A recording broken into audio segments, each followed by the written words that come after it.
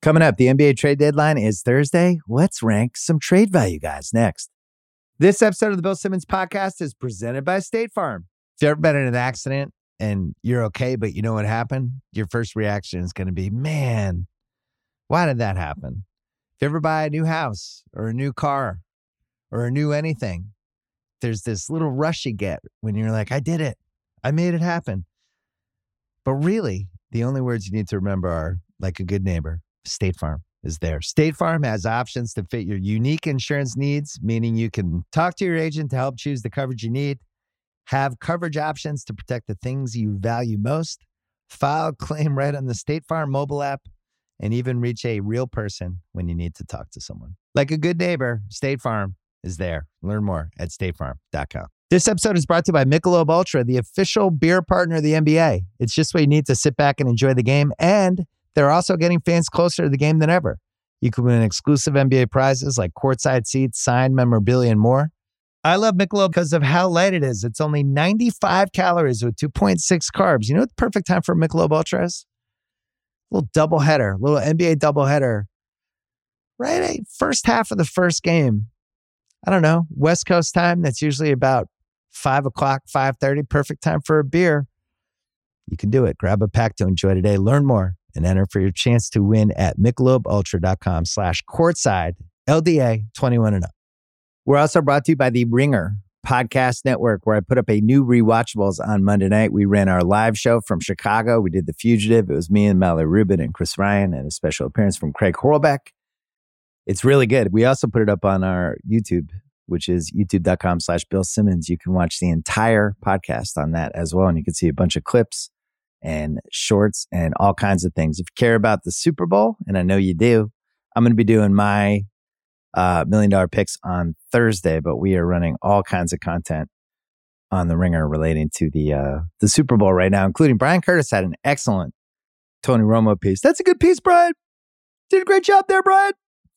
And we have Solak, Ruiz. They're writing about the schemes. Rob Mahoney wrote about Luka Doncic. So we have a lot of good stuff on the Ringer right now. Oh, Ben Lindbergh wrote an awesome Taylor Swift piece, which was super long and really good. Anyway, coming up on this podcast. So I wanted to do something a little shorter because Russillo and I are going all out on the trade deadline. We are ready to go. We are on duty basically Wednesday night all the way through Thursday. We're going to do multi-parts. We're going to be reacting to whatever happens. So I wanted to get a trade value list up, which I flew back from Boston actually today. 6 hours on the flight. Thank God I had Wi-Fi. I figured out a whole list. I figured out a bunch of things to say. And screw it. We don't need a guest. I can just bang this out. So we're going to go from, somehow we have 75 guys this year. We're going from 75 to 1. But first, our friends from Pearl Jam.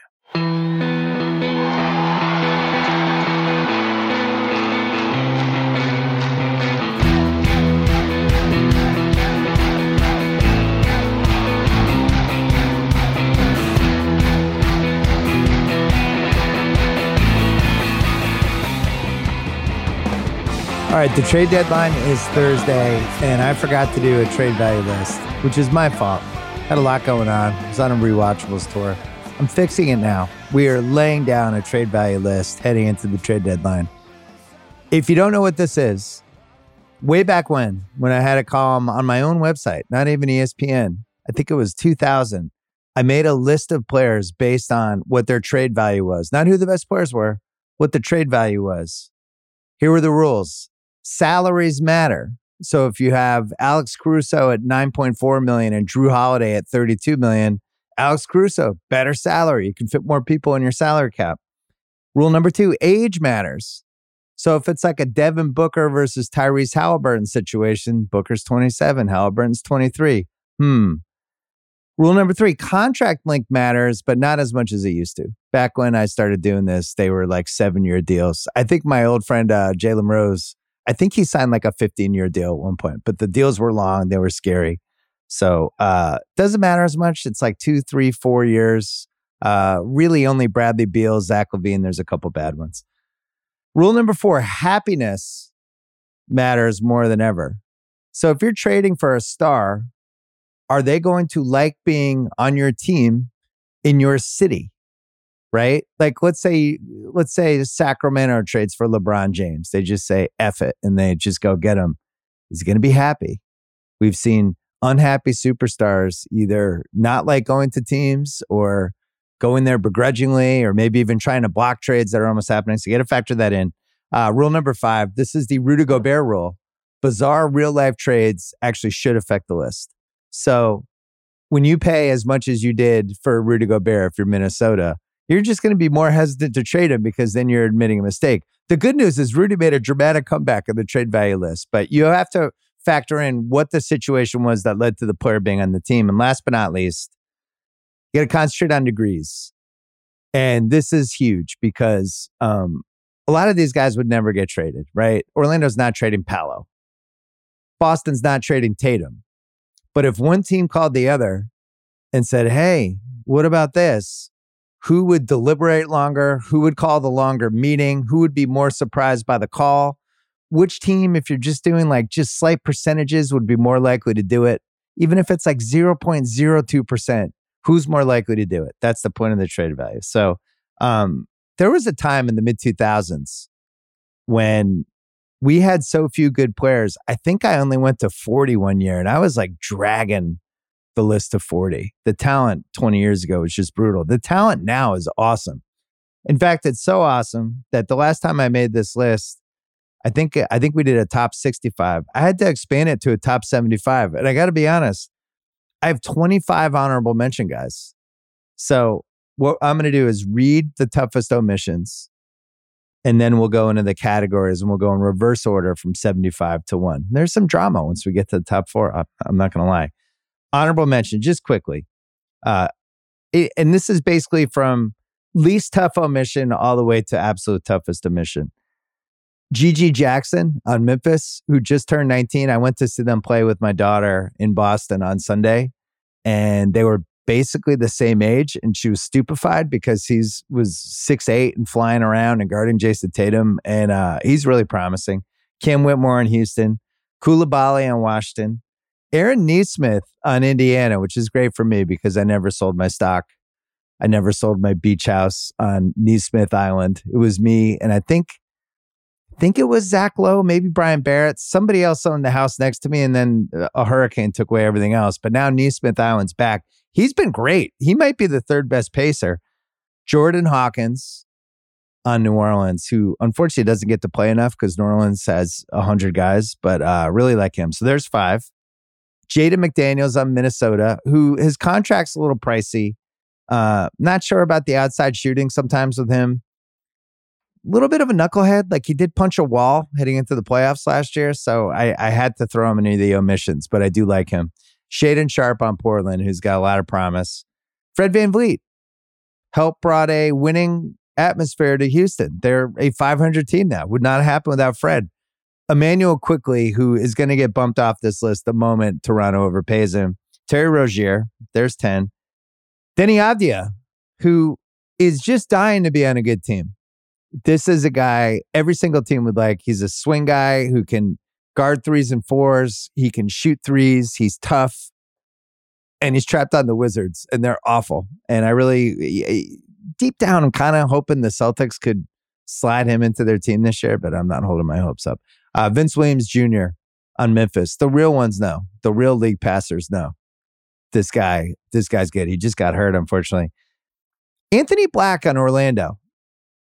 This is I've just seen a couple moments from him where I'm really intrigued by his size and his unselfishness. He's not playing a ton because that team has too many guards, but I like him.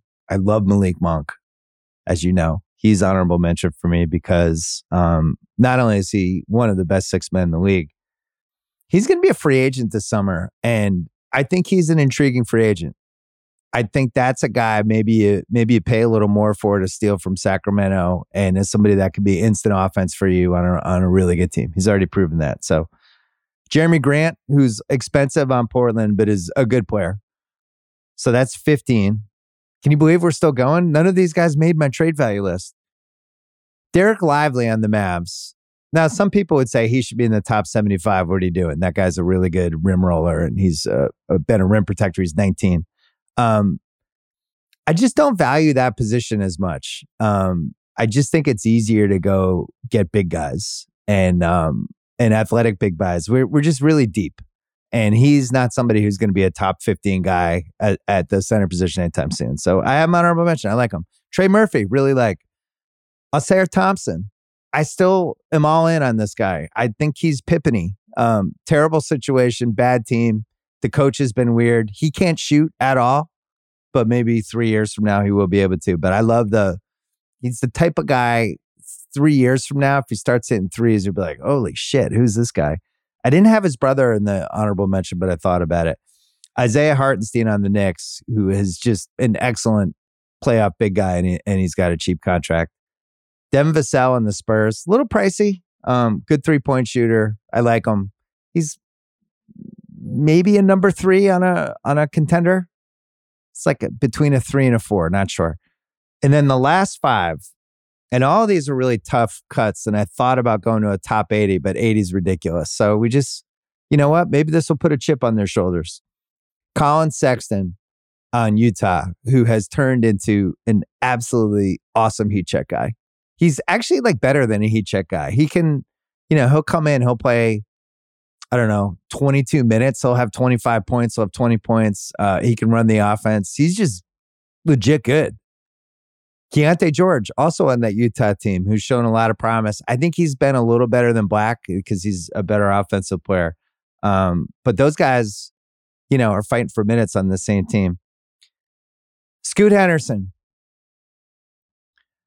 I really wanted to jam him in the top 75. And I think by the end of the season, when they trade Malcolm Brogdon, which they should, he'll get more minutes. He'll play with Simons and Sharp. He'll have some moments. And I think March, April, he comes on. But I can't, with his stats and how up and down he's been, I can't justify it. I couldn't justify Jaden Ivey either. Jaden Ivey, I don't know what Monty Williams was trying to do to him psychologically the first 6 weeks of the season, but it was ludicrous. He is exactly the kind of guy who shouldn't be standing over on the side. They were doing it. It was coaching malpractice, and it made you wonder, should Monty Williams make $8 million over 5 years, much less 80. I feel bad for him, and I feel bad that I didn't put him in the top 75, but I just couldn't figure out a spot for him. And then last but not least, Jalen Green. Eye test wise, he's getting better and he's having moments. The stats just still aren't good. He's still not a good enough 3-point shooter. The advanced metrics aren't great with him, and I just couldn't justify it. So he is, those were the 2 toughest cuts for me, Jalen Green and Jaden Ivey. Scoot was not as tough of a cut, but I think he makes it in 2 months. All right, here we go. The top 75. Our first group is the Upside Gang. Number 75, Josh Giddey. 21 years old. He's been in some big games. He has been on winning teams, contributing, figuring out how to fit in. The only thing I don't love is the 3-point shooting. But he's getting less and less scared to take them. And 4 years from now, he could be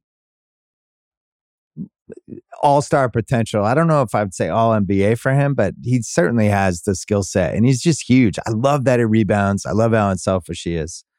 As you know, I'm sticking to basketball, talking about Josh Giddey, if that's cool. Thank you. Number 74, Tyler Hero. Thought about flipping him with Ivy or one of those guys, but here's the thing. He's 24 years old. He's been a 20-point-a-game scorer. He takes over 8 threes a game. He's shooting 40% on them, and he's been in some big spots. He's been in big games, and I just had to have him. Same for Austin Reeves, who takes a lot of shit. He's been in a bunch of trade rumors for the last month, which is completely unfair. He gets targeted on defense all the time because they can't hide him because they have to hide LeBron on whoever the worst guy on the other team is. But I really respect him, the way he's stepped up, especially with the big fishbowl on him. So he had to make it for me. Herb Jones, number 72. You know how I feel about him. Classic 3-and-D guy, great D guy. First new guy, number 71, Cason Wallace on OKC, who I don't even know if he's 20 yet. This guy has it. this guy is going to be an elite two-way guard, and he's already a really, really, really good defensive player. He's already a great corner three shooter. Awesome pick. When you think about how they have SGA, Jalen Williams, and Chet, and he's probably the number 4 in that team. They haven't even made trades or really gone all in yet. What a great pick that was. I love that guy. Number 70, another guy I love, Naz Reid. Signed a new contract over the summer. He's playing behind Gobert and Towns. Could have gone either way. This is a guy that comes in and impacts the game when he comes in. The Celtics actually need a guy like this. I think Westbrook has been like this for the Clippers, weirdly, where the energy of the game is off, and then a bench guy comes in, and they can just kind of tilt the energy and either get the crowd going or get their team going. Naz Reid comes in, and you're watching going, how is this guy not a starter? I mean, he's one of the best bench guys in the entire league. So he's number 70. And then probably my favorite role player in the league that's not on the Celtics, Jalen Suggs, number 69. We've talked about him on previous podcasts, so I don't need to go too far, but this is my kind of guy. This is like everything I want from a role guy. Not only gives a shit, gives the most shit. If you're doing the give a shit rankings, I think he's in the top 5. Giannis is one. Giannis is like a sociopath now. He cares so much. Jalen Suggs is in the top 5. And the great thing about him this year is almost 39% from 3. If he can just be in that 39 to 42%, he becomes an absolute crazy asset. I don't even know when his salary stuff comes up, I don't even know where it goes. He's only 22 years old.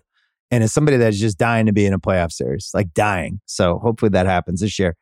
Number 68, Anthony Simons, who's 23-5 again this year, almost 40% from 3. And I want to see them trade Brogdon. And I just want to see those 3 guys, Sharp and Simons and Scoot. Let's see what this looks like. Let's officially take a gander at it. They need to trade Brogdon. I'm hoping they trade him to the Knicks or whoever this week, but they need to clear some space for those guys. Number 67, Walker Kessler, who got hurt earlier in this year. He's actually coming off the bench for the Jazz now. They're using him a little weird, but is one of the best rim protectors in the league. He's young. He's on a rookie contract, and every team in the league would want him.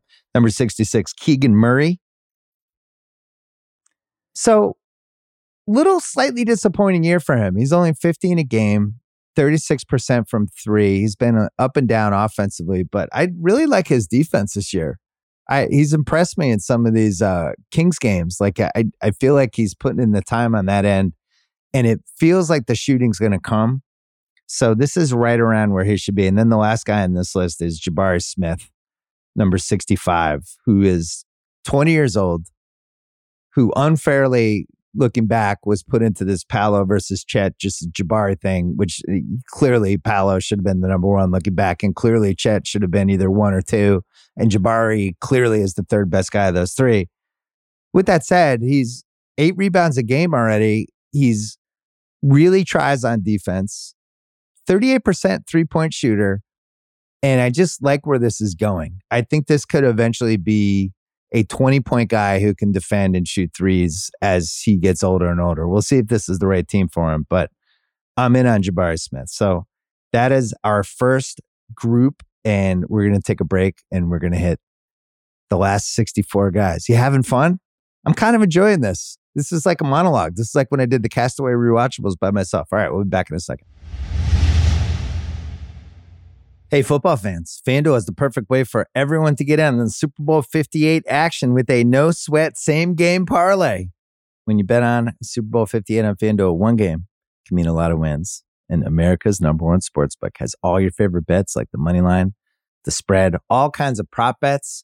Sal and I broke down a crap load of them on Sunday's pod. My favorite one, which FanDuel agreed with, and we're going to promote a little bit, was the Chiefs to win the first half in the game, Mahomes to go under 262.5 passing yards, Noah Gray to have 2 catches, and Pacheco to have 70-plus rushing yards. And that's like over 13-1 on FanDuel. Go find that one. Jump in.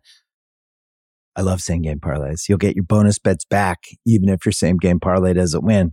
Start building your own. You could jump on the one I just gave you. Bet a popular SGP already made for you in America's #1 sportsbook. Visit FanDuel.com/BS.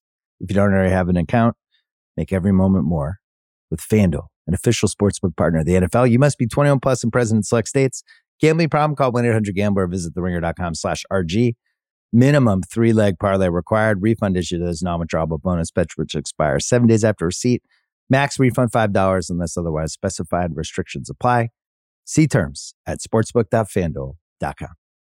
This episode is brought to you by Michelob Ultra, the official beer partner of the NBA. It's just what you need to sit back and enjoy the game, and they're also getting fans closer to the game than ever. You can win exclusive NBA prizes like courtside seats, signed memorabilia, and more.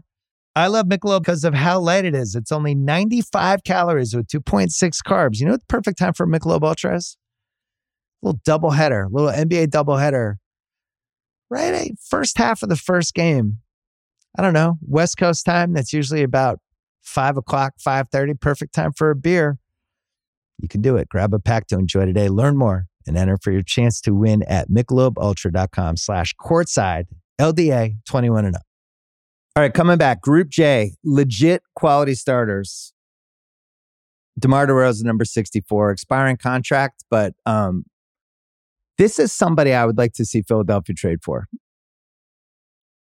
Because we saw with the Embiid news, he's out for at least 4 weeks. We'll see if it's longer than that. They could use another scorer. They have the expiring contracts. They have a couple extra picks. The Bulls are claiming they don't want to trade him. I don't know.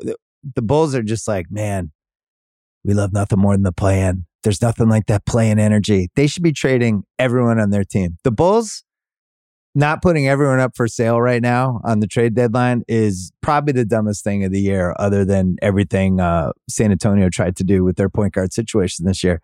All these guys should be available. They should be trying to trade DeRozan. They should be keeping Kobe White. Maybe that's it.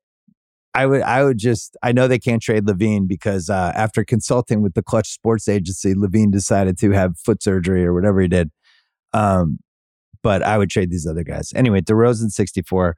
Drew Holiday 63. He's got a player option next year for, I think, $39 million. And people think he'll opt out because there's a lot of teams with cap space. I don't know. That's a lot of money. I think there's a world where you just opt in and then sign a deal next year. I have him 63 and Alex Caruso 62.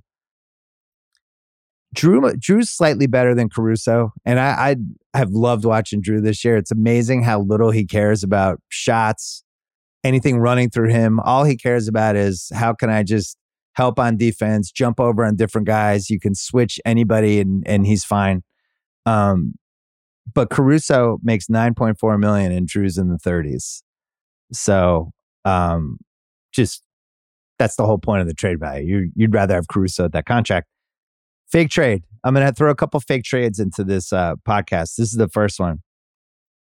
I want to see Miami get Tyler Hero and an unprotected first to Chicago and get back DeRozan and Caruso. What do you think of that? Then the Bulls have their Kobe White, Tyler Hero backcourt. Let's just score some points and have some fun and try to get in the top 8 of the lottery. And Miami just goes all in. They use the Hero chip. They use an unprotected first. Maybe they have to throw Jovic in that. I don't know. I don't know what the value of DeRozan and Caruso together is, but Miami gets that. They keep Rozier. They have Butler. They have Jaquez. They have Caleb Martin. They have Bam. Keep going and going. That's a trade that would scare me as a Celtics fan. If it was like, hey, guess what? Miami got DeRozan and Caruso today. Number 61. This is dramatic. Jonathan Kuminga, who would have been 161 2 months ago. You could feel this brewing. Even, he'd have these little, I watch a lot of Warriors. He would have these little moments and these little flashes. And the thing that always jumped out with him was incredible athlete, completely unafraid. He could be going against, Kevin Durant. He could be going against like Giannis, and he would just be like, okay, finally, the two superstars are going to be going at each other.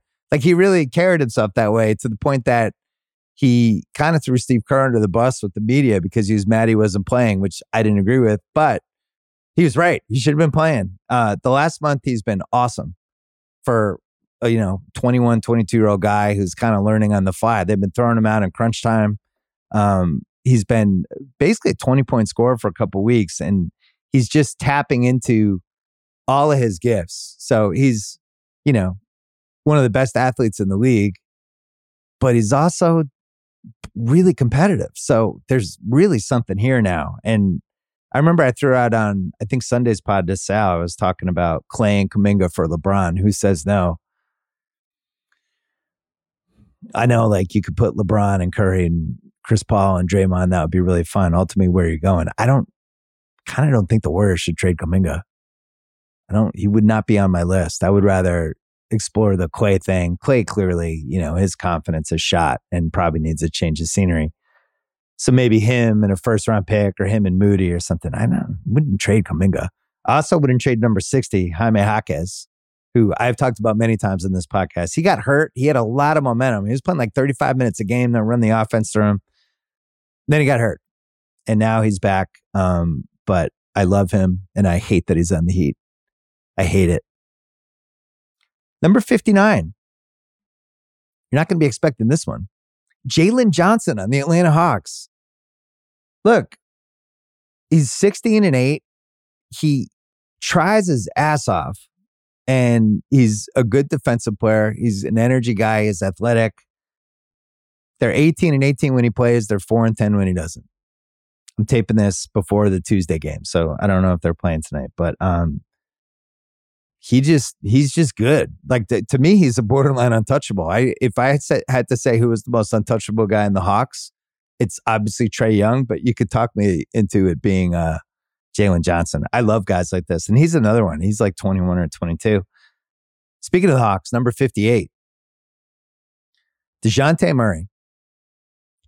It's interesting that there hasn't been a lot of trade stuff with him. And there was a report last week that only two teams had even made an offer on him. It was Utah and the Lakers. And the Lakers trading for him would be just stupid, because they'd have to give up, not only would Russell have to get sent out in that trade, and he's been really good for the past 6 weeks offensively. Like, he's averaging 20 a game. So offensively, it would be just about a wash with Murray and Russell. And the Lakers are in the 20s in offense anyway. So part of the reason making that trade, you're not even getting better. The bigger thing with Murray, and he's got a contract coming up and he's going to expect to get paid. Is he even a top 20 lead guard? Like, for instance, Luka, SGA, Maxey, Halliburton, Booker, Curry, Edwards, Brunson, Jamal Murray, De'Aaron Fox. There's 10. He's not better than any of those guys. Ja Morant, Garland, Dame, Harden, not better than any of those guys. Trae Young, better. Kyrie, when he's being normal, better. Derek White's just a better two-way player, and I think every advanced stat would suggest that. I also think he's way better defensively. Cade Cunningham, I'd rather have. So I've just listed 18 guys. Now we're in the Scotty Barnes. I'd rather have the Scotty Barnes upside of the rookie contract. Kobe White for $11 million a year. I'd rather have him than DeJounte Murray. If they called the Bulls and were like, give us Kobe White for DeJounte Murray, I guess who says no? The Bulls. And then LaMelo, who we're going to talk about in a little bit. I don't know. So I just listed 21 guys. So if you're trading for Murray, you're trading for somebody who's not one of the 20 best lead guards in the league, and you're going to have to pay him. No, thank you. I'll tell you what the Hawks should do in a little bit. Number 57, Kobe White. The last 10 or 11 weeks, he's 23 points, 6 assists, 5 rebounds. And the eye test backs it up. He's just blowing by people. Kobe White's legitimately good. So especially at that contract, I almost thought about putting him higher. There's a couple guys coming up that I'm like, man, I'd rather have Kobe White than that guy. But I didn't want to get too crazy yet because it's only been 10 weeks. Number 56, Kristaps Porzingis. He's the superpower of the Celtics. When he plays, the Celtics look like the best team in the league. If he doesn't play, they don't.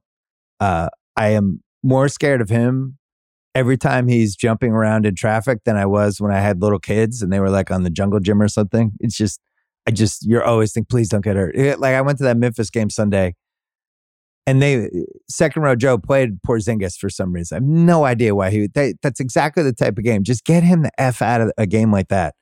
And he's playing, he's jumping in traffic. And at one point he hit knees with somebody and he's limping around. And we're all like, oh my God, why is this guy in this game? He's basically playing 30 minutes a game and he's averaging a 20, 20-7, 52% field goal, almost 2 blocks a game. Incredible team chemistry guy. One of the things that struck me when I went to Sunday's game, because I hadn't seen a home game yet, I'd been to a couple of road games. The Celtics team chemistry is out of control. It's the best it's ever been. I was watching during the timeouts. It's like they're like all buddies at a nightclub. They're all like going up to each other. They're hitting each other. They're joking. They're laughing. They're watching the Jumbotron to make fun of each other. And he's a huge part of it. I think he's been one of like the glue guys behind the scenes on the team. So I have him 56. You could talk me into him being higher actually, but he's 30 plus million this year. Plus he signed the extension. Number 55, Pascal Siakam. We know he's valuable because he just got traded for a bunch of stuff. So that's it for Group J. Group I, this is a fun one.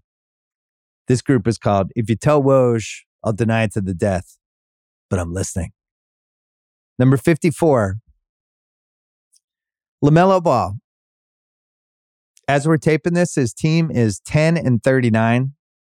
He has missed 89 games and counting in 3.5 years. They are minus 79 from a win-loss record since they drafted him. I don't like where this is going at all. I don't like, there's definitely like people are, I don't want to get aggregated. Number 53, Kyrie Irving. We've had a normal Kyrie Irving year. We're at like the 50 game mark. He hasn't done anything weird yet. Even I thought a couple days ago when he gave his whole speech about how he's part of a conglomerate and him going back to Brooklyn doesn't matter because he's in the conglomerate and teams don't matter and fans don't matter. Whatever the hell he was saying. I didn't get the cliff notes of it. It was funny though because he did this whole speech about Brooklyn. It doesn't matter that I'm going back. But meanwhile, when he went back to Boston, he walked around the court and burned sage. So as usual, Kyrie just contradicting himself. But he's having a really good year and he's been really fun to watch. I've been enjoying Kyrie Irving this season. Number 52, this might be too high for him. Maybe he should be in the 40s. I don't know. I had a lot of trouble with Scotty Barnes, who just got named to the All-Star team because they had a couple injuries. He's averaging 28-6. His on-off rating is minus 2.9. His team is 17-33 as we're taping this. Eye test wise, I'm not sure I can get there yet with him in the concept of him being like basically one of the best two guys on a title team. Not sure I see it. It seems like he needs the ball a lot. And if he has the ball a lot, is that a great thing? Am I a 17-33 team if Scotty Barnes has the ball a lot? I don't know. Good defensive player, good athlete. He's young. The arrow's pointing up. But something held me back with this one, and I can't put my finger on it. So he's 52. Also, as you'll see as we keep going, we just have so many good players. It's like, wow, Scotty Barnes is only 52. Watch the guys I'm about to list. You'll be like, oh, that makes sense. Last guy in this group. If you tell Woj, I'll deny it to the death, but I'm listening. Number 51, Trae Young, who is having an excellent offensive season for him. 3-point shooting still isn't totally there, but it's funny. There should be some all-star team. People who take 3-point shots that you think are going in and they don't, but you still feel like it was a good shot. That's how I felt watching him. He's just not Curry. Like he takes shots that they go in for Curry and they just don't go in for Trae Young, but he's fine. I do like that he has been trying harder on defense this year. He's clearly put work on it. He is not a turnstile. He's not a disaster. I would not call him one of the worst defensive players in the league anywhere. I don't think he's going to make the all-defense team, but he's trying harder. So I remember I mentioned earlier about DeJounte Murray, and I'm stealing this from Kevin O'Connor. He'll be fine. I'll text him later about it. But he was mentioning how Sacramento had Halliburton and they had De'Aaron Fox. And both of those guys were really good. They knew it. They were great assets. And they couldn't really play together and they didn't make sense together. And on paper, it made more sense to trade Fox and keep Halliburton, who was on a rookie contract, who they knew was really good. But the market for Halliburton was higher. And KOC's point was, maybe it didn't totally make sense to trade Halliburton, but for them it did because they were able to get way more back for Halliburton than they got for Fox. I think Atlanta's in the same boat here with Murray. I don't think the offers are lighting them up for Murray, but I think the offers could be pretty good from the right team for Trae Young. And I think KOC was the one that threw out San Antonio. I'm just like pilfering KOC. Sorry, KOC. But, one of my goals in life is to get Wemby a fun guard that can interact with him properly, because the Spurs are just bound and determined to just have him be on his own and do all his stuff like he's a tennis player, and being on a team doesn't matter. I think they should overpay for Trae Young. I agree with KOC. And you look at, they have all their own first. They have Atlanta's unprotected 25 and 27 first. They have a Chicago first that has some protections, a Toronto first this year, a Charlotte first. And if you told me, if you're Atlanta, you can get Devin Vassell, you can get McDermott's expiring, you can get San Antonio's number one this year, top one protected. I can get my own 2025 first back, and I keep Murray and I trade Trae Young and I rebuild around that. I would think about it. And I would really, really, really think about it if I was San Antonio, because they have all these assets. Have you seen Wemby lately? Have you seen what's happening? Like, I'm not wasting a month of Wemby at this point. I know that San Antonio sucks. It's a weird team and they're headed for a top 5 pick in the lottery, but the lottery sucks. Maybe you zag. If I was the GM of the Spurs, I would zag. I'd be like, we're getting somebody good with Wemby now, because what Wemby is doing right now, he's basically 20 and 10 with 3 blocks and 17 highlight plays, and nobody wants to drive anywhere near him when he's under the basket. I want to see better players around him. I want to see a real guard. So I would do that. We're going to take a break and then we're in the top 50. This episode is supported by State Farm. If you've ever been in an accident and you're okay, but you know what happened, your first reaction is going to be, man, why did that happen? If you ever buy a new house or a new car or a new anything, there's this little rush you get when you're like, I did it. I made it happen. But really, the only words you need to remember are, like a good neighbor, State Farm is there. State Farm has options to fit your unique insurance needs, meaning you can talk to your agent to help choose the coverage you need, have coverage options to protect the things you value most, file a claim right on the State Farm mobile app, and even reach a real person when you need to talk to someone. Like a good neighbor, State Farm is there. Learn more at statefarm.com. This episode is brought to you by Simply Safe. Summer is all about fun vacations, but I know that being away from home can be stressful. So many things can happen. That's why I like to recommend Simply Safe, award-winning security that can help give you peace of mind when you're away. The only thing you should worry about while you're on vacation is having too much fun. I have it in my home. It's great. Couldn't work better. I think Simply Safe is the best because it comes with a variety of indoor and outdoor cameras, sensors to detect break-ins, fires, floods, and more. It's backed by 24/7 professional monitoring for less than $1 a day. It's given me, my family, many others real peace of mind. I'm waiting to have it too. Try it out. A 60-day money-back guarantee. No contracts right now. Get 20% off any Simply Safe system with Fast Protect monitoring at simplysafe.com/BS. That is Simply Safe with 2 S's. simplysafe.com/BS. There's no safe like Simply Safe. All right, we're down to the top 50, and this is Group H. It's a long group. Sorry, he's worth way more to us than to you. And number 50 is Rudy Gobert, who almost a year ago, Waz and House and I did our Worst Contracts podcast, which, by the way, is coming up in a couple weeks, the 2024 edition. And Rudy was, I think, one of the first 3 that got taken. And in the span of a year, has made an improbable, incredible turnaround. And it didn't totally make sense to me until I listened to Austin Rivers' podcast with him. Rudy was hurt last year. And I don't think they really did a good enough job of telling us how banged up he was. You know, he gets traded. He's banged up in all these different ways, and just had the year from hell, and then spent the summer getting his ass back in shape. And he's been really good for them. And that's a team that has a chance to win the title. He's one of the reasons. I would say he would have been 50-1 to be a top 50 trade value guy a year ago, but he made it. I still think they gave up way too much of that trade, but now he's a top 50 asset. So obviously it wasn't that bad. Number 49, Julius Randle. who's now hurt, but he has been 24-9 for 3 of the last 4 years. He is always been either the 3rd or 4th or 5th best forward in the East. He's made all NBA teams, and the Knicks fans complain about him. But guess what? I went to the Lakers-Knicks games on Saturday when they just decided, oh, we should just double Jalen Brunson. They have nobody else. Guess who would really help? Julius Randle.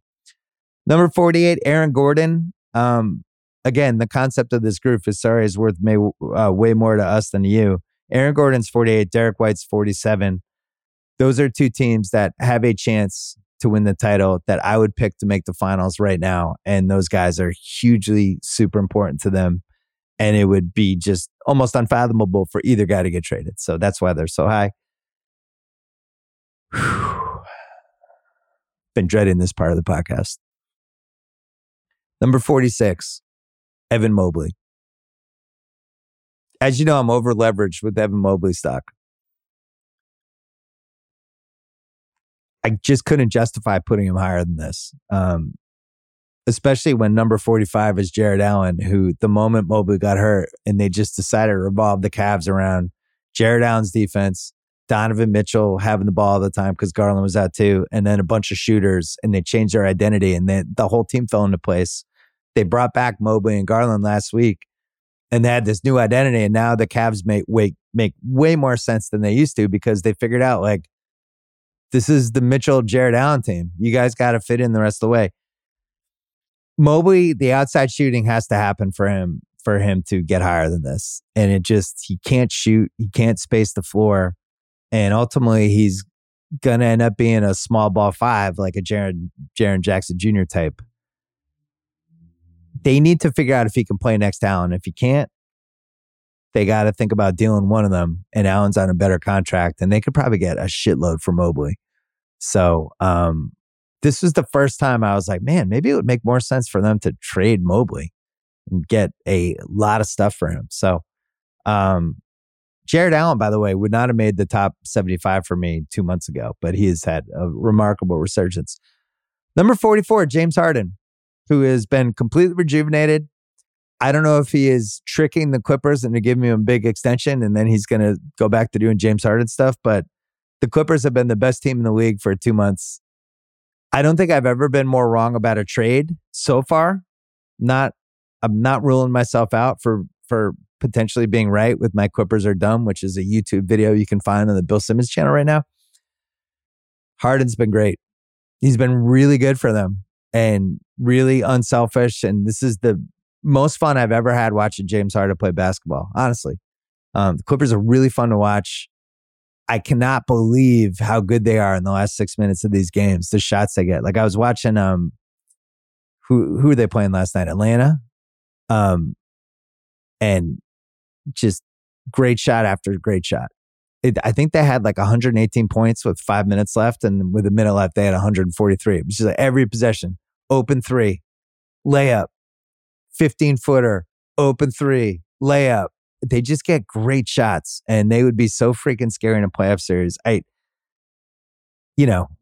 Kawhi, Paul George, Harden, you just think like one of those guys, they're all old. One of those guys will probably be banged up by April, May. But if all those guys are healthy, that's the best team in the West. And I say that being the most afraid of Jokic of any player in the league. But they have so much. That would have to be Jokic just going to a level that he hasn't gone to yet in the playoffs. And he's been awesome in the playoffs. And by the way, won the title last year. But that's how good the Clippers have been. So Harden's a big reason. He's number 44. Number 43, OG Anunoby. Bringing back the concept of, hey, you know what's fun to have on your team? Guys who can guard basically everyone on the other team's roster. There's only a few of these. You got Kawhi. I think Jalen Williams on OKC can do this. Drew Holiday, a little bit. Caruso can guard everybody, basically 6'8" and under. Giannis can guard everybody. Bam can guard just about everybody. Tatum, when they need it for 5 minutes, it's in them. Same for Anthony Edwards. There's a couple others, but OG, man, that trade, I like the trade more for the Knicks when it happened. And I think I went to that game on Saturday and every Knicks fan I talked to was like, that's the greatest trade. We love that trade. OG was hurt. They still love the trade. Number 42, Cade Cunningham. Cade Cunningham for Mobley is an interesting trade.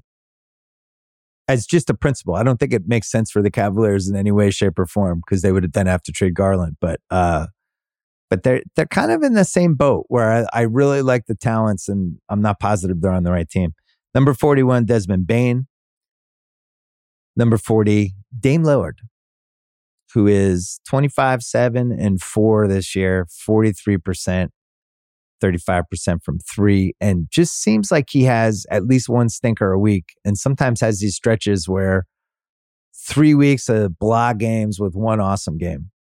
And I'm not sure he can consistently be good anymore at the level that he used to be, but we're going to find out. We'll see. There's some weird Giannis Dame stuff that they still have to figure out with how to play those guys off each other, that even though I know their offensive rating is great, I know they're good at thinking crunch time, but there's still some car keys stuff with them that it feels like Giannis is like, you know who should have the car keys? Me. But yeah, I have Dame 40th. LeBron James, 39th. You could have talked me into 60 for this. You could have talked me into him being like 28. Where do you put him? Who's going to trade for him? Pick a team. Like, does he make sense? If you're Miami, would it make sense to go all in on LeBron? I know I've thrown that fake trade around. If you're Philly without Embiid, does it make sense? Not really. Golden State, the Kuminga Clay trade. Ultimately, does that really make sense? Are you winning the title if you do that? Probably not. He's kind of stuck where he is. And, you know, he does the hourglass emoji thing a couple days ago. And this has been a recurring theme with him really since like 2014, when he was the last year he was on Miami, of like, man, I need help. You know, just his kind of passive aggressive prodding the team to get him more help. It's actually, I hate the Lakers, as you know. I'm actually offended on behalf of the Laker fans that LeBron is making it seem like he needs more help at this point. Because I actually went back, I looked up all the guys or picks that they've traded or let go since they got LeBron. So this is over the last 5.5 years. When they signed him in the summer of 2018, they got rid of Brook Lopez and Jordan Clarkson. From 2019 to 2021, they got rid of Alex Caruso, Josh Hart, Horton Tucker, Brandon Ingram, KCP, Kuzma, Lonzo, Nance, and Zubats. Some pretty good guys there. I know they got Davis. They got Davis back. And Davis is great, but you know what happens when you trade a shitload of stuff for Anthony Davis? You don't have as much stuff anymore. It's how it works. If I'm spending $1 million on, you know, some Maybach car, and then I'm like, man, why don't I have as much money? It's because you spent $1 million in the Maybach car. That's Anthony Davis. 2022, Malik Monk left. Now, he was on a 1-year deal, and he could have left to make more money in Sacramento, but they had Malik Monk, one of the best 6 men in the league. 2023, Westbrook and Schroeder left. Those are a lot of good guys, right? And then on top of it, all the picks they had to trade. 2019 first, number 4 pick, DeAndre Hunter was in that Anthony Davis trade. 2020 first, that was the number 28 pick. They traded for Schroeder, who they had for 3 years. That became Jaden McDaniels. 2021 first, that was number 22. I think they put that in the Westbrook trade. That was Isaiah Jackson. 2022, the number 9 pick, that was Dyson Daniels. That was part of the Anthony Davis trade. They're losing either their 24 or 25 first round pick as part of the Davis trade. That's New Orleans' choice. So they'll probably take this year because the Lakers are pretty mediocre. Maybe they'll roll the dice with next year. And then they're losing their 2027 first to Utah. Top 4 protected because of that trade they made that got them Russell and Vanderbilt and Malik Beasley, who they didn't even fucking play.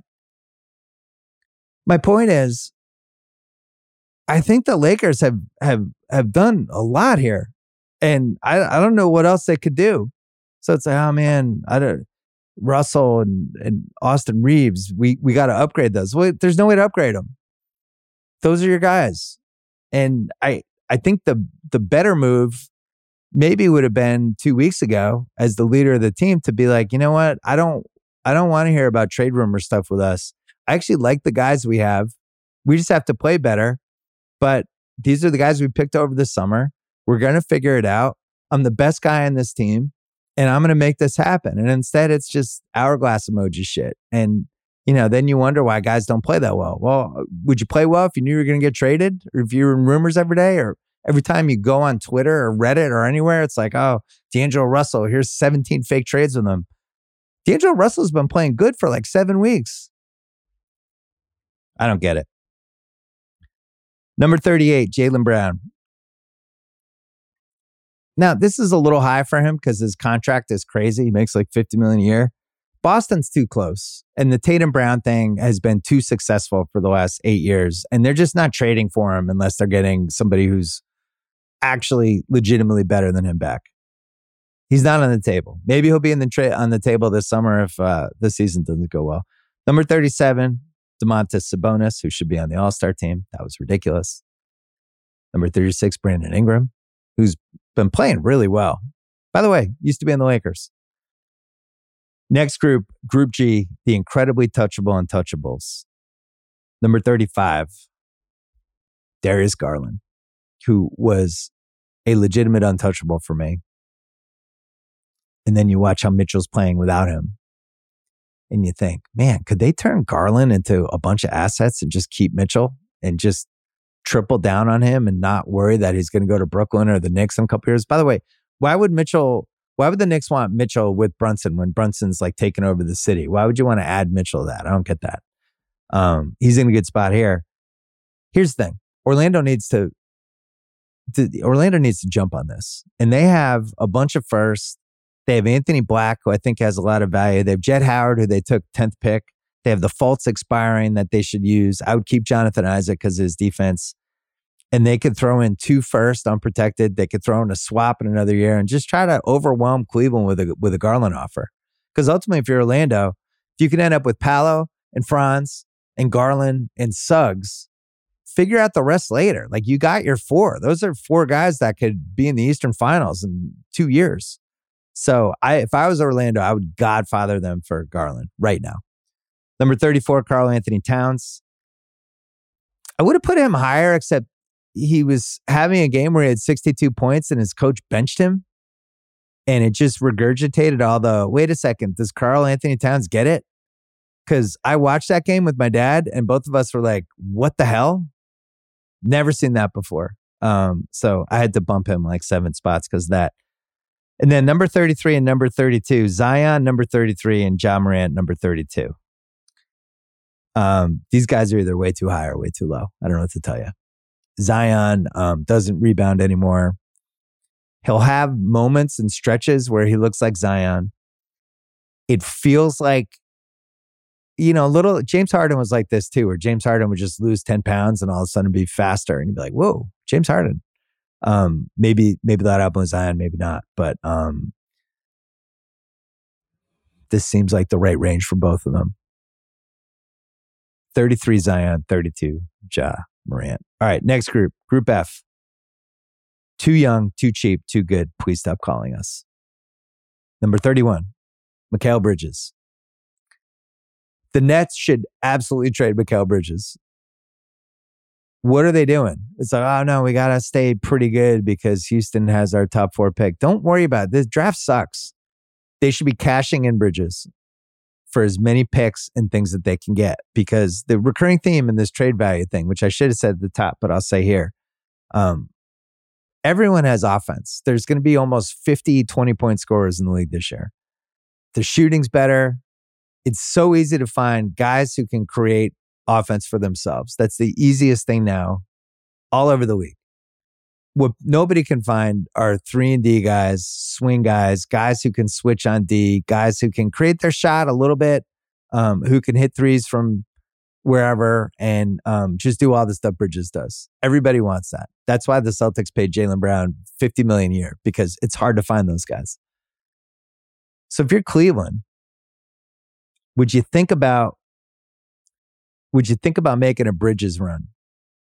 And like a Bridges and Finney-Smith for Garland and Okoro, or maybe Mobley's in that deal. But would you think about making a run at Bridges so you have a core of Mitchell, Bridges, let's say Mobley and Jared Allen, plus all your shooters. I don't know. I think about it. Number 30, Franz Wagner. Number 29, Brandon Miller. So I thought Charlotte should have taken Scoot. I'm on a run of just being wrong. Jesus. Even though some of my future stuff was good, but this one, I got to be honest, I was worried about all the off-court stuff with him. I didn't like it. It made me nervous. Then putting him in Charlotte, it's a franchise that hasn't exactly been great off the court. Just felt like a bad fit. Felt busty to me. KOC, KOC, big winner in this pod. He loved Brandon Miller. He was like, this guy's Paul George. I'm all in. This guy's going to be an elite two-way guy and a guy who create his own shot, and he's going to be good right away. Well, he was right, because Brandon Miller is really good. I love Brandon Miller. If I'm Charlotte, to me, he's the only keeper on my team. Everyone else is available. Call us. We'll talk any trade. You can't have Brandon Miller. Number 28, Sengun, discount joker. 22, 9-5 this year. Really has laid the smackdown on a couple teams too. Really fun to watch. He sucks on threes right now. He's 29%. And that's, if you're thinking like, where does this go? How high can it get? The threes, I think, would be the thing to watch, because if he can get that to like 37, 38%, you're looking at somebody who might score 27, 28 points a game in a couple of years. But he's been a revelation. Just goes to show you how stupid the draft is. You draft somebody. Now, we have it, and you can go back and listen to it. We thought Sengun should have been a top 8 pick that year, and he fell to 16. OKC traded out of the pick, which I'm sure they regret. A rare mistake by them. But he was 6'9" when the draft happened. Now he's 6'11". It's just, the draft's stupid. You draft a guy and he grows 2 inches, and the one thing is like, he might not be tall enough to post it, and then all of a sudden he's 6'11". We're going to take a break, and then we'll do top 27. This episode of the Bill Simmons Podcast is presented by State Farm. If you've ever been in an accident and you're okay, but you know what happened, your first reaction is going to be, man, why did that happen? If you ever buy a new house or a new car or a new anything, there's this little rush you get when you're like, I did it. I made it happen. But really, the only words you need to remember are, like a good neighbor, State Farm is there. State Farm has options to fit your unique insurance needs, meaning you can talk to your agent to help choose the coverage you need, have coverage options to protect the things you value most, file a claim right on the State Farm mobile app, and even reach a real person when you need to talk to someone. Like a good neighbor, State Farm is there. Learn more at statefarm.com. This episode is brought to you by Peloton. Spring, the best time of the year to dial your fitness routine up a notch. You know it's going to happen. It's going to get warm. You're going to start wearing shorts. You're going to start wearing bathing suits. You're not going to be able to cover up behind those big coats anymore. Also, it's nice outside. Get outside. Do stuff. Or if you don't have time to get outside, I got Peloton for you. Whether you have 5 or 60 minutes, Peloton's workouts were made to challenge you. Classes like boot camps, full body strength, boxing, marathon training are created to grow your skills or push you to improve in what you already excel in, and you won't feel bad about not being outside. Peloton's expert coaches, challenging classes, and nonstop vibes will keep you coming back for more. Get a head start on summer with Peloton at onepeloton.com. All right, the top 27. Group B is called Let Me Save You Some Time. Fuck no. Number 27 is Paul George, a big part of that Clippers team that might make the finals. Are you ready for the Bill Simmons finals? Clippers, Celtics, that's it.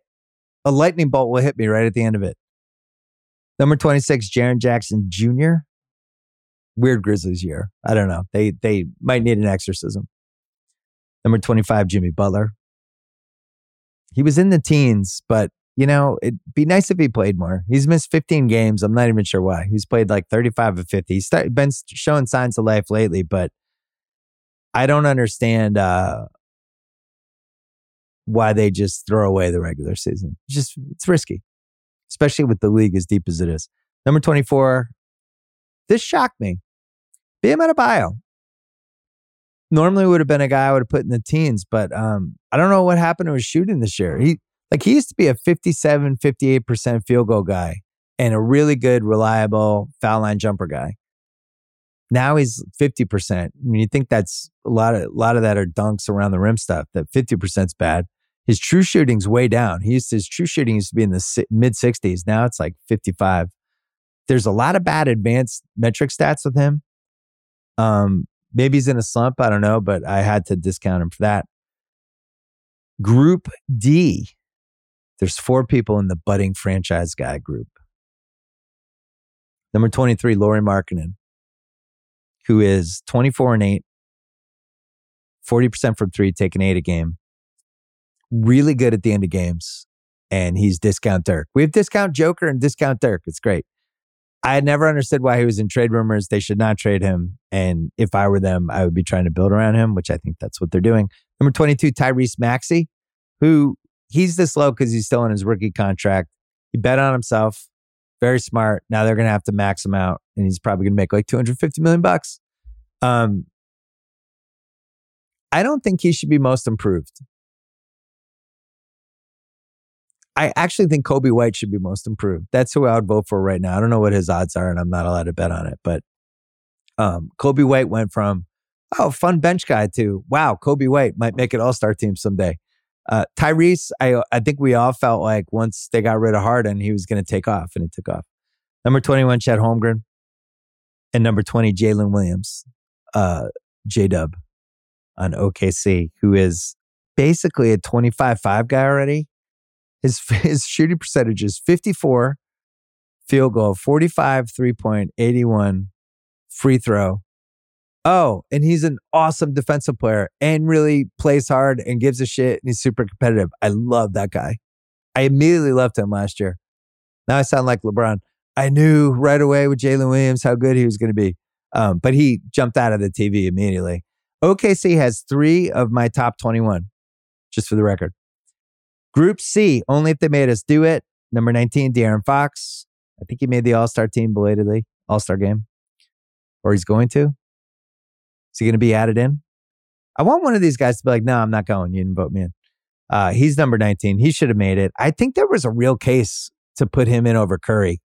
I know it's sacrilegious, and I know it's more fun to have Curry in the All-Star game. But if you're just saying, like, who is having a bigger impact on their team? Like, the Kings had a way better record than the Warriors, and statistically it was pretty even. So that was at least an argument. I feel like I'm going to get hit by a lightning bolt. Number 18, Anthony Davis. So I looked this up. He's had a really good season. It's weird that, the Lakers try to do this. Oh, we've had so many injuries. You really haven't. LeBron and AD have been healthy the entire season. So is Austin Reeves. Those are your 3 best guys. If your 3 best guys are healthy all year, you can't blame injuries. Just period. Davis, for his career now, he's played 708 games. Only 7 guys have ever averaged 24 and 10 for their career. Kareem Abdul-Jabbar, Wilt Chamberlain, Karl Malone, Larry Bird, Bob Pettit, Elgin Baylor, and Anthony Davis. That's really good company. I feel good about that. I voted him for NBA Top 75. And after I did that, like 2 months later, Joe House mailed me a picture of like 6 $100,000 wrappers, candy bar wrappers. And they were all empty. And he said, I'm so upset about Anthony Davis making the NBA Top 75 that I ate these 6 candy bars. That was the feeling about Anthony Davis, but he's been really good this year. Number 17, Kevin Durant. So since he blew out his Achilles and missed the whole season, since he came back 3.5 plus years, he's averaging 29 points, 7 rebounds, 6 assists. He's shooting 54%, 42% from 3, 90% from 3-point shooting. He's a 50-40-90 guy for the entire 2020s. So I'm old. I remember the days when an Achilles injury meant your career was over. No more. Number 16, Kawhi Leonard. And I thought about putting him higher, but it's Kawhi Leonard. I don't know when he's going to get hurt again. He has been one of the 4 best players in the league for the last, I'm going to say 2.5 months. He's been there with Jokic and Giannis. And now that Embiid's hurt and SGA and Kawhi, there's crazy Kawhi stuff. I mean, for the season, he's a 56, 43, 89 percentage guy. He whenever he wants, can just shut down the best player on the other team. I talked about this on a previous pod, but I went to the OKC game where he was just like, I'll guard Shea, and then stuffed him on the biggest play of the game. He's played 45 games this year. He looks like he has his burst back. And it's just hard for me not to think they're a finals team if he's healthy. I have it's them or Denver unless OKC makes a trade. I think it's the Denver and the Clippers.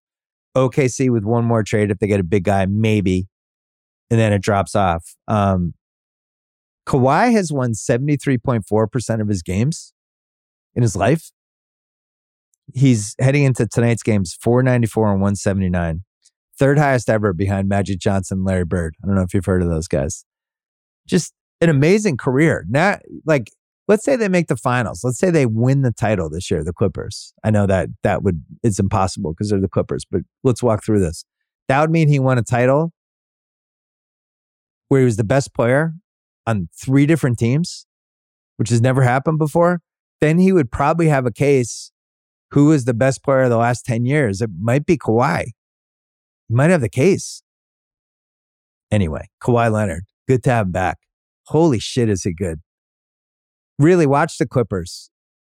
As you know, I was not a fan of the Harden trade, and I'm the first one to make fun of the Clippers, but they are playing about as well offensively as you can have. Group B, we have 2 groups left. The Untouchables, Jamal Murray, number 15. Goes back to what I said earlier. When you have a chance to win the title, he's their second best guy. He's perfect with Jokic. They're not trading him. Number 14, Donovan Mitchell, who climbed up. So they gave up Lauri Markkanen, Colin Sexton, Agbaji, 3 firsts and 2 pick swaps for Mitchell. And he's been justifying it the last couple months.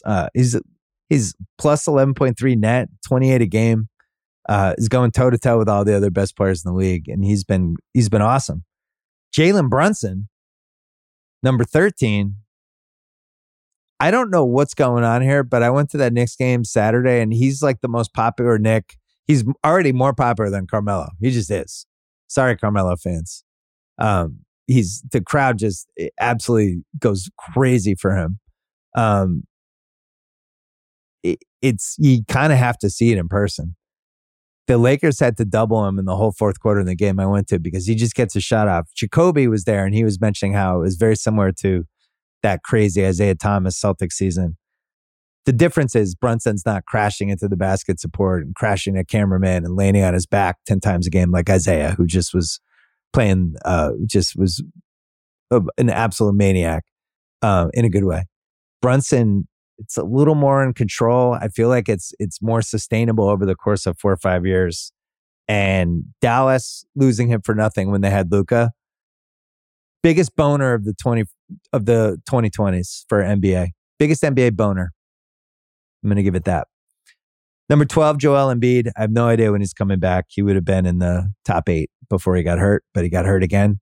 I thought it was interesting that there was a lot of stuff about, see, this is you guys, you always saying playing and he should play, and look, he got hurt. I mean, Kuminga kind of did a flying elbow on his knee, and it was the other knee. It wasn't even the knee that had been hurt before. Every single player in the league would have been hurt on that play. So I don't know if it was the media bullying Joel Embiid into playing. It seemed to me like it was Kuminga just diving onto his knee, and every single person on the planet would have been hurt. Number 11, Steph Curry. First time out of the top 10 for him on a trade value in a long, long time. But he's 35 years old. He is at the tail end here of his prime, where he can't do it night after night after night anymore. He is going to lead the league in most threes for the 8th time in his career. Nobody else has more than 3. So, and we'll see. We'll see if the Warriors can make a little run here. Number 10, Devin Booker. Number 9, Tyrese Halliburton, which is a fantastic argument. Booker's slightly better, but Halliburton's 4 years younger, and I'd rather have the younger guy. Okay, last group, Group A, completely and utterly untouchable. This is a good argument. Paolo Banchero, number 8. Anthony Edwards, number 7. I switched these guys back and forth a bunch of times. I think both of these guys could be the best player in a championship team. Paolo's probably a little more unusual because of his size, and especially when he fills out a little bit. A bunch of people have mentioned like it's a little LeBronish sometimes with him, with how athletic and strong and just overpowering he is. But Edwards has it. You could see, I remember the late 90s with Kobe, those first couple of years when I had my own website writing about Kobe, and everyone was on the bandwagon. It was like, I think this guy has it. I think he has it. And then it was game 4 of the 2000 finals when Shaq fouled out and he had that moment against Indiana. I was like, yes, he had it. He has it. That was it. Edwards feels like he's swimming in that pool. So that's the only reason it's like just a slight edge, but in 6 months, that might be a flip-flop. Either way, phenomenal outcome for Orlando, where they have the number 8 guy in a trade value list in a pick that they agonized over with him and Chet and Jabari, and they made the right pick. Number 6, Jason Tatum, 26 years old this season.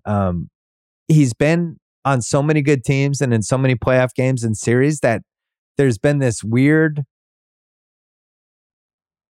If you're going to criticize Jason Tatum, and I'm not going to sound like a Celtics homer, as you know, I'm not a homer. I'm the first one to criticize my team. But Tatum's done a lot of good stuff already, and he has a lot of big series and big wins under his belt, and he is on pace to play like 275 playoff games if it goes like this. And you just have to point out that he's 25 starting this season. And players peak from 27, 28, 29, 30. That's how it goes. So just point that out. If you're going to criticize him, just point out that he's still young.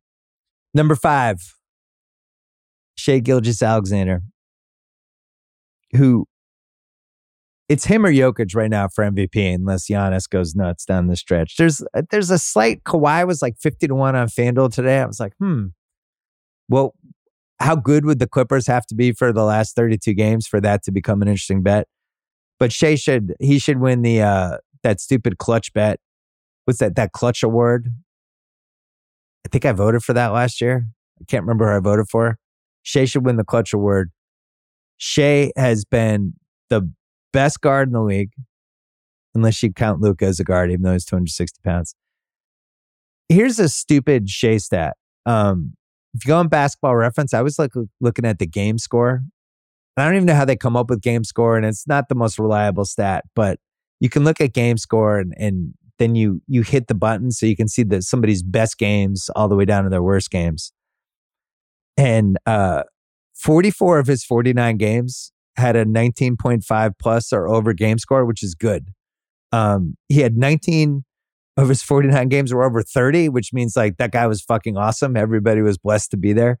And he only had 5 games under 17 out of 49, which means only 5 of his 49 games did Basketball Reference was like, not that great of a game.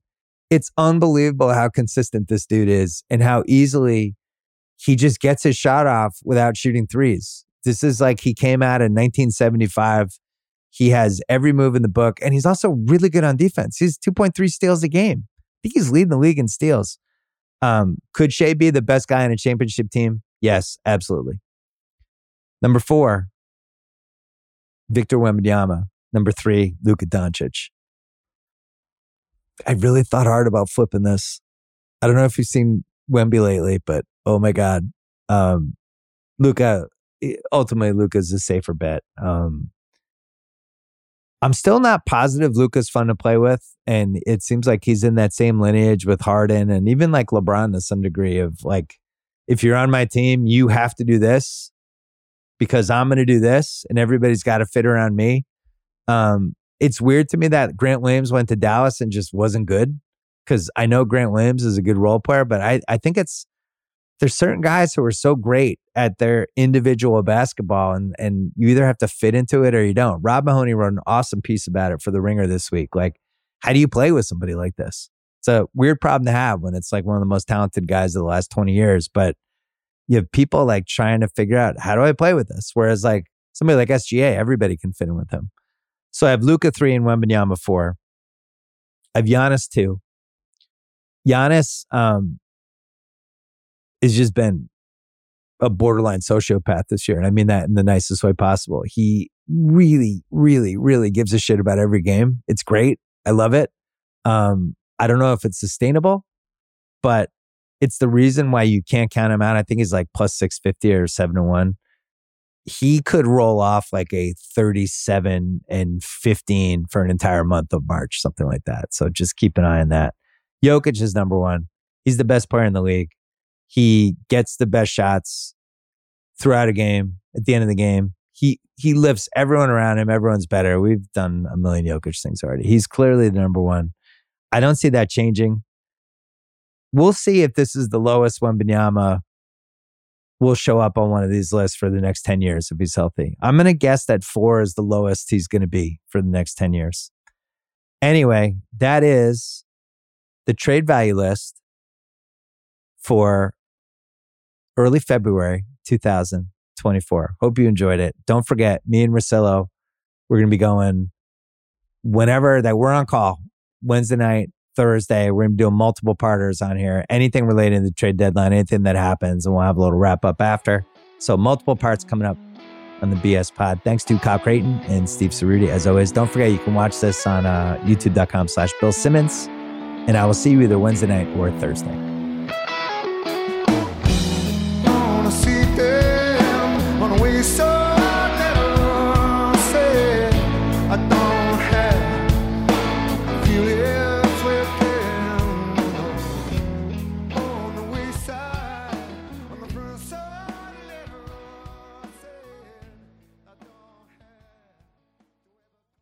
Must be 21 plus in present in select states. FanDuel is offering online sports wagering in Kansas under an agreement with Kansas Star Casino LLC. Gambling problem? Call 1-800-GAMBLER or visit FanDuel.com/RG in Colorado, Iowa, Kentucky, Michigan, New Jersey, Ohio, Pennsylvania, Illinois, Tennessee, Vermont, and Virginia. You can call 1-800-NEXT-STEP or text NEXT-STEP to 53342 in Arizona. Call 1-888-789-777 or visit ccpg.org/chat in Connecticut. 1-800-9-WITH-IT in Indiana. 1-800-522-4700 or visit ksgamblinghelp.com in Kansas. 1-877-770-STOP in Louisiana. mdgamblinghelp.org in Maryland. 1-800-GAMBLER.net in West Virginia or 1-800-522-4700 in Wyoming.